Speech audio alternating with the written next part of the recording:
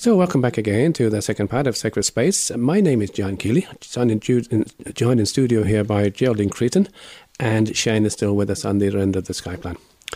Geraldine, when we spoke about this a few weeks ago, you said, I want to do a program about Mary. So, we're here. What a week to pick. Yeah, Mary. I know. Isn't the Holy Spirit amazing? Isn't it? When I heard Shane share there on all the different people with links to Mary, including Maximilian Kolbe, That's who right. had great devotion and trust in Mary. Last week we had St. Dominic's feast day, St. Dominic and the Rosary, and the fantastic story of that, of course, is that the Rosary came out at a time of great struggle. Yeah. And he was struggling. He was hitting his head against the wall, thinking, how is he going to preach? And his preaching wasn't getting through. Yeah. And I love the story of the Rosary, where he went off. He had obviously he was pouring his heart out to exhaustion before the Lord, and passed out, I believe, in a coma, completely out of it. And when he was during this time, he experienced Our Lady appearing to him. So you can imagine what that's like when Our Lady appeared to you. We have the story of the children of Fatima. That's right. Fatima really is lingering, I think, this year. We're in the time of Fatima between now and October. And I really believe it's a time of great grace. So I know you've already talked on Fatima on the programme. And we do have another program coming up. Yeah. There's somebody going to join us from UK in sometime in October. Yeah. And Michael Keaton's going to be back again. But yes, so important to us. It's just amazing, and I was very aware in my own family. In fact, historically, the name Dominic is back on my mother's side of the family, and so we have a couple of generations of Dominic, and that we have in the generations past a priest, a Dominican who was in Rome. Okay. In fact, he was the priest who discovered the churches under San Clemente. So he's a father. The name has gone out of my head now, Marta. But he discovered the churches under San Clemente Church. But he was so Dominic, and Saint Dominic has been close to the family. And the Rosary, I suppose we've prayed it since children, and we all remember the Rosary. laughing your heart out. To be honest, that's my memory of the Rosary. That's right. That's all, and who's going, and it was all of us. It was actually really an experience of family. And I suppose that's the thing about Mary. Mary brings us to Jesus, and in all our contemplation of Mary and thinking about her, it's that her desire, our greatest desire, is that Jesus is known and loved more and more by more and more people, and really known as he is, and that's the joy. Mary is still evangelizing. She is the greatest evangelizer. Her mission, just like us in the church, is the preaching of the gospel. And I love the bit. I came across this little thing from. It was from John Paul, and he gave an audience around in July, actually, 1997, where he talked about Mary and her mission. Okay. And I'll tell you why. We'll talk about this maybe in a minute, but to come back to why of it, when I was on my holidays, I'm just back from my holidays, and I was in the beautiful Lake Como. Oh, lovely. And it was absolutely boiling hot. As you saw, nobody could go out. And you could either go out in the morning at 8 o'clock in the morning and come in by 10, or you went out after 5. They were all the Irish people. Everyone else is out soaking up the sun and having the tan skin to manage that. But while I was there anyway, on Sunday morning, this day week, I got up early and I put on my boots and I went up to visit what's called one of these sacred mountains. And I really felt, before I left on the Monday, I really felt this desire to go there. And I suppose I really didn't think about it an awful lot.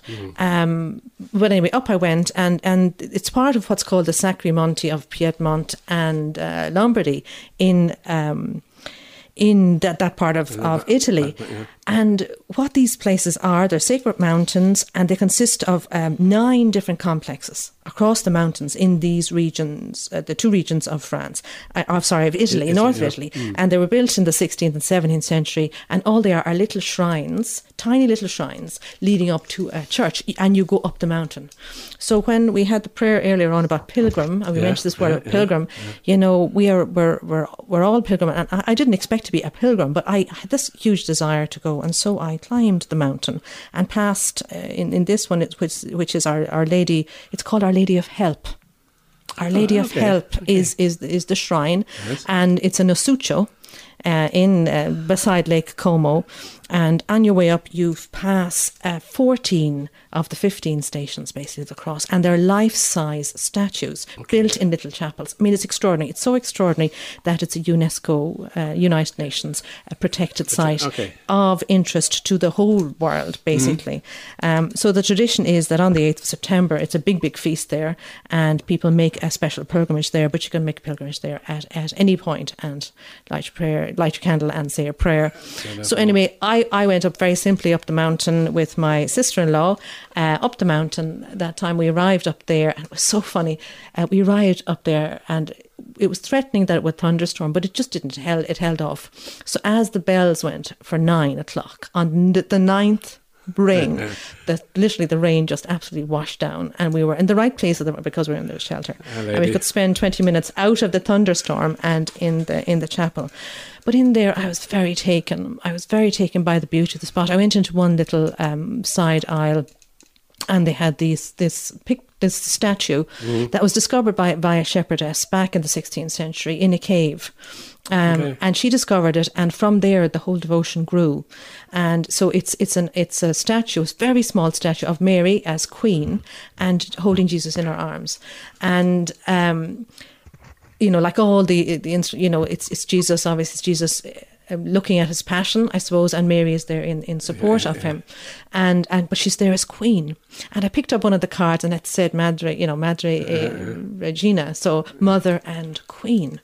And it caught me because in the community we pray the prayer of Saint Louis Grignon de Montfort on consecration to Mary every day. And we started off by saying, "Today we choose you, Mary, standing before all the saints as our mother and our queen." Wow. And so this was all making huge connections with me in this year of Fatima, and in the Emmanuel community we're heading into actually a Marian year ourselves. It's beginning on the 8th of September until the 15th of August as a year of special, I suppose, prayer and consecration to Mary. So it's something personal for me. I know it's something really important for the community, but also it's something we're living in the church. So why is Mary so important now? I was noticing, again, we had the word when we prayed about that prayer to knock, it mentioned the word pilgrim. Pilgrim. And I was reading about Pope Francis when he went to Fatima. He used that word. I just have the words of his prayer. He said, as a pilgrim of peace. He talked about himself as a pilgrim of peace, as a pilgrim of the light that comes from your hands, and as a pilgrim of hope that the Spirit awakens.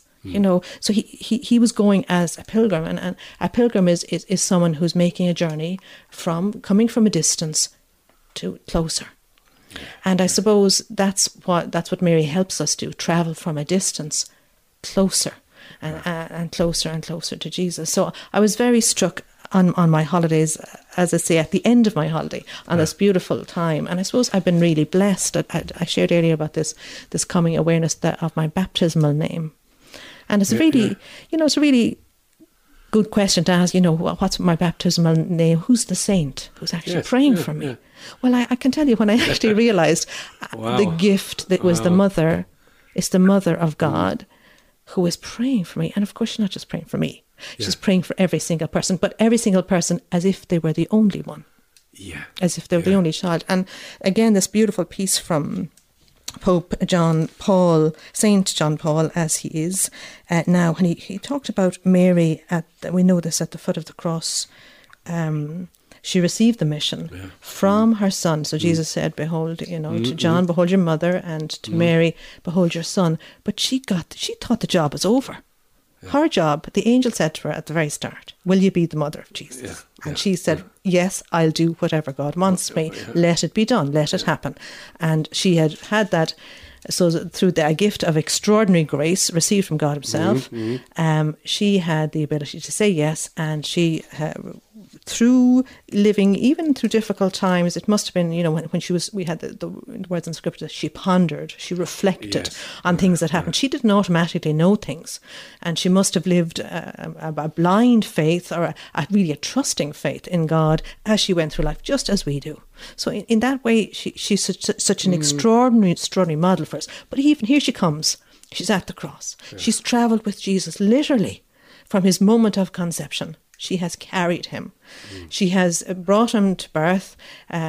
She has educated him along with Saint Joseph, growing up, teaching him, opening his eyes up to life, to the world, to belief in God, introduction to faith, and just sending him on his way. And you have all the stories of the wedding feast of Cana and onwards. Jesus is working with Mary. Seems to be in the background there. Even to the point where we have this Mary's looking for her son. And comes knocking, and Jesus preaches then about who is my mother. That's right. Where are my brothers? Those who listen to the word of God and believe it. And this is exactly Mary. He was describing Mary, and Mary for us is just such a huge model.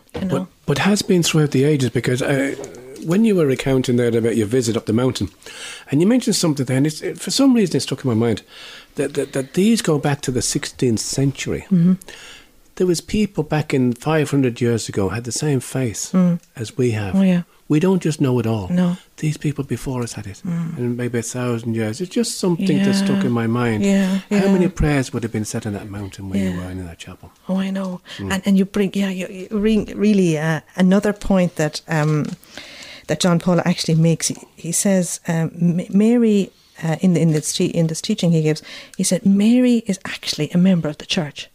And we all say, oh no, how could she be a member of the church? She's kind of above the church. Yeah. She's Mary, sure, she's Mary. But in fact, she is our sister and our mother, and she is equally a member of the church. And that's why she's she lived her life after that as praying with the disciples and the women gathered, waiting for the Holy Spirit at Pentecost. She was praying too, asking for the Holy Spirit. And that's what St. John Paul teaches, that she was waiting for the gift of the Spirit in order that she could live the new mission that she was asked, which was to be mother of all these other, limitless mother of all these other children. How extraordinary. Isn't it? Yeah. And I remember just another little, I've been so blessed and fortunate in my life. I got to the Holy Land, and Shane, I'm sure, knows all about this, but and has lots probably stories to tell. But I got to the Holy Land, and I went into the chapel of the Dormition. And this is, so downstairs, from what I remember anyway, it's a Benedictine Abbey, I think, which are near Benedictine Abbey in Jerusalem. It is, yeah. It's the Benedictine Abbey, and it's on... it's a French Benedict. It's in the care of German order. Oh, it's German Benedict. Yeah, very good. Yeah. So anyway, I go in, and that's fine, and I think we pray upstairs, and then we go downstairs. And I go down, and I see this like a body laid out. For me, I go, what's that doing here? And it actually was Mary literally resting like you would rest, but it was, I think, either the statues in bronze or something. It seemed more alive, or, you know what I mean, but someone who had died but not died, if you know what I mean. And I got such a shock. And this chapel is called the Dormition Chapel, which in Orthodox means, a going asleep or a passing. And the dogma, while there's a long history in the church, obviously back to the second century or in the first century, of Mary, but even of the Assumption of Mary, the dogma is only in the 1950s. It's in our own time, in our own kind of generation. We're not all born in 1950, but it's in our time that this is kind of brought as an important part of faith, that is to believe Mary is assumed body and soul into heaven. So the Pope at the time didn't say whether she died or not. He left that open, but Mary was assumed. And in biblical terms, we have, of course, Elijah went to heaven. He was taken to heaven. So Mary was taken to heaven. And when I went to Jerusalem that time, I was so struck. Again, it knocked my socks off. I was expecting one empty tomb, but I found two, or you pick as many as you like, because I found actually Jesus' tomb was empty, but so was Mary, and it really said, oh wow, the promise that is made to Mary is made to me. Yes. That my home actually is in heaven, that the Lord is going to come back again, and he's going to bring, those who have the redeemed to heaven with him. Those he has been working to bring to fullness of life. It's not just for this life. And we are, as Pope Francis says in his prayer, we are pilgrims. As the Knock prayer says, we are pilgrims. We are on a journey, and we're called to travel lightly and wear and carry even the disappointments lightly, because in the end, God is in charge. And he will do the impossible. This is what Mary's story, Mary's witness is to impossible things. A virgin conceives. Beautiful. Impossible. Shane, would you like to add your own thoughts now that maybe on Mary? Well, yeah, it's a wide and varied topic, I suppose, in many respects. And I suppose, in one sense, our relationship with Mary is very much a defining characteristic of Catholicism. It's something that's very much associated with Catholics and the Catholic Church for many reasons, going back to the tradition of the Rosary, of course, and the two dogmas that were promoted are proclamated by the popes in terms of the Immaculate Conception and the Assumption into heaven. And it's an interesting one as well, but it's one of the most ancient acknowledgements that we have jointly across the Christian faith between ourselves and the Orthodox, that Mary is the Mother of God. And the reason why that is so important is because it reaffirms Christ's humanity. And that was one of the things that came out. We talked a couple of weeks ago about the dedication of St. Mary Major in Rome. That's right. And it celebrates that council at Ephesus that turned around and said, Mary is Theotokos, she is the Mother of God. And that was so important because it reaffirmed for us that Jesus was also human as well as divine. It's one of those mysteries of faith that we try to get our minds around. But the relationship with Mary, of course, can be a very hard one, I suppose, at times, because I suppose Irish people, we have a huge devotion to Mary as a culture. You know, there are in some of the largest contingents that go to the Marian shrines around the world. If you talk about Fatima or Lourdes or Medjugorje, one of the largest contingents will always be an Irish contingent. And I suppose it comes, as well, we have this whole relationship with Mary as Mura. We have a special name for her in Irish as well. And I suppose some people could sometimes get worried and say, well, do we kind of forget about the main man in the middle of it all? And that's sometimes something which we have to remind ourselves of, that always and ever, wherever Mary has appeared, and even during her life on earth, she always pointed to her son. Yeah. And that is the thing that has to be always remembered, so that we don't verge over into Mary, idolatry in some senses. Yeah. But at the same time, it's interesting actually, as this week happens to be the feast day of Maximilian Kolbe. I came across a quote of his where he said, "Never be afraid of loving the Blessed Virgin Mary too much.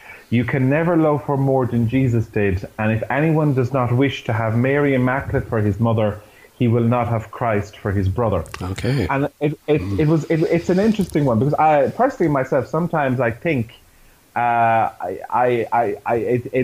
people will turn around and say, you should do rosary, you should do this, and sometimes that's not for people, but it's always a way of trying to look at the example of Mary, and she's the example that's put before us. We've had a lot of Marian popes in the last 50 years. John Paul II was very much a Marian pope. Benedict himself, in his own way, was a Marian pope, and Francis in particular is also a very Marian pope. So they are popes that put forward the example of Mary as a guide, as an example to us. But of course, it's very much reminding us also Mary was very much a human person, someone that we can associate with, but always she points again to her son. It's interesting that she's the exemplar that's given, the example that's given for us, and the devotion to her, of course, is wide and varied over the centuries. And if you're ever reading tours books across Central Europe, almost every church, every cathedral has its own devotion to Mary under a particular local title. Here in Limerick ourselves, we have Our Lady of Limerick.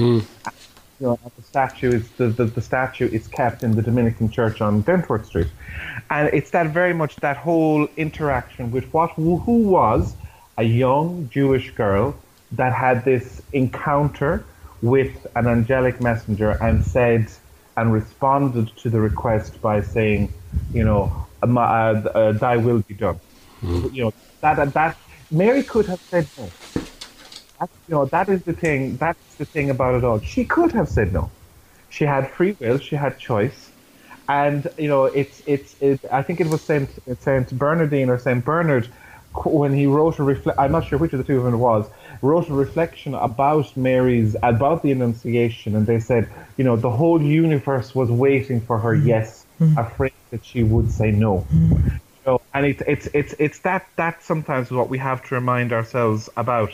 But it's also an interesting one, given the state of things in the world at the moment. We live in very nervous times on a geopolitical sense. And it's interesting, to remind ourselves that Mary is often put up as the person to whom whose intercession we could seek when things are at their darkest. And particularly when, as she was always put forward as the role model, particularly as we think of Fatima and the centenary of Fatima. And at the time she was put forward against the whole thing about communism and the spread of communism even. And it's interesting again that we should turn again to our mother and say to her, please intercede for us at this challenging times. Yeah. It's something, to be encouraged and to be commended. But always, of course, it's always good, if people are worried about the relationship between Mary and her son, always to go back to Scripture, and particularly to the Gospel of Luke. Luke's Gospel is a very Marian Gospel, and to see the way that things are presented there, and Mary's response to the call from the Lord as an example to us all. Shane, thank you so much for that. And Geraldine, just before we go for our second bit of music, you want to offer a few more comments? Well, I'm just thinking of, Shane, you mentioned the Orthodox and Catholic, the devotion to Mary. But in fact, I was reading myself on in the Protestant reformer, Martin Luther had a great devotion to Mary. And he would be shocked, to find if Lutherans not believing, because he did. He believed Mary as his mother. John Wesley himself, great Methodist, who was an Anglican priest who became a Methodist. They separated from them, but he'd written, he believed Jesus Christ, born of the Blessed Virgin, who she brought forward, and she continued to be a pure and unspotted virgin. So he believed in the Immaculate Conception. Zwingli as well, a lot of the other, Calvin, agreed that Mary was the mother of God and her perpetual virginity was possible. So it's quite interesting. Mary actually is a model for all Christians. And she's there lifted up. In fact, Pope Francis would say, and all the popes would say, she's the highest model, the greatest model we have. A woman who, as you say, could have said no and said yes, but she persisted. Yeah. She stayed faithful. She is ever faithful. And she then accepted, as I was coming to, the second mission, mother of us all, of all the children of God. And so it's a great way to pray. I was visiting a friend of mine in the Portlares in Galway, and I was sharing, and she said to me, "Do you know that I was sharing, about my family and that sort of thing?" And something struck her. She said, "Mary is the mother of your mother, and the mother of your father. When you be saying, and the mother of your children. Yeah. So you can actually pray to Mary. You are the mother."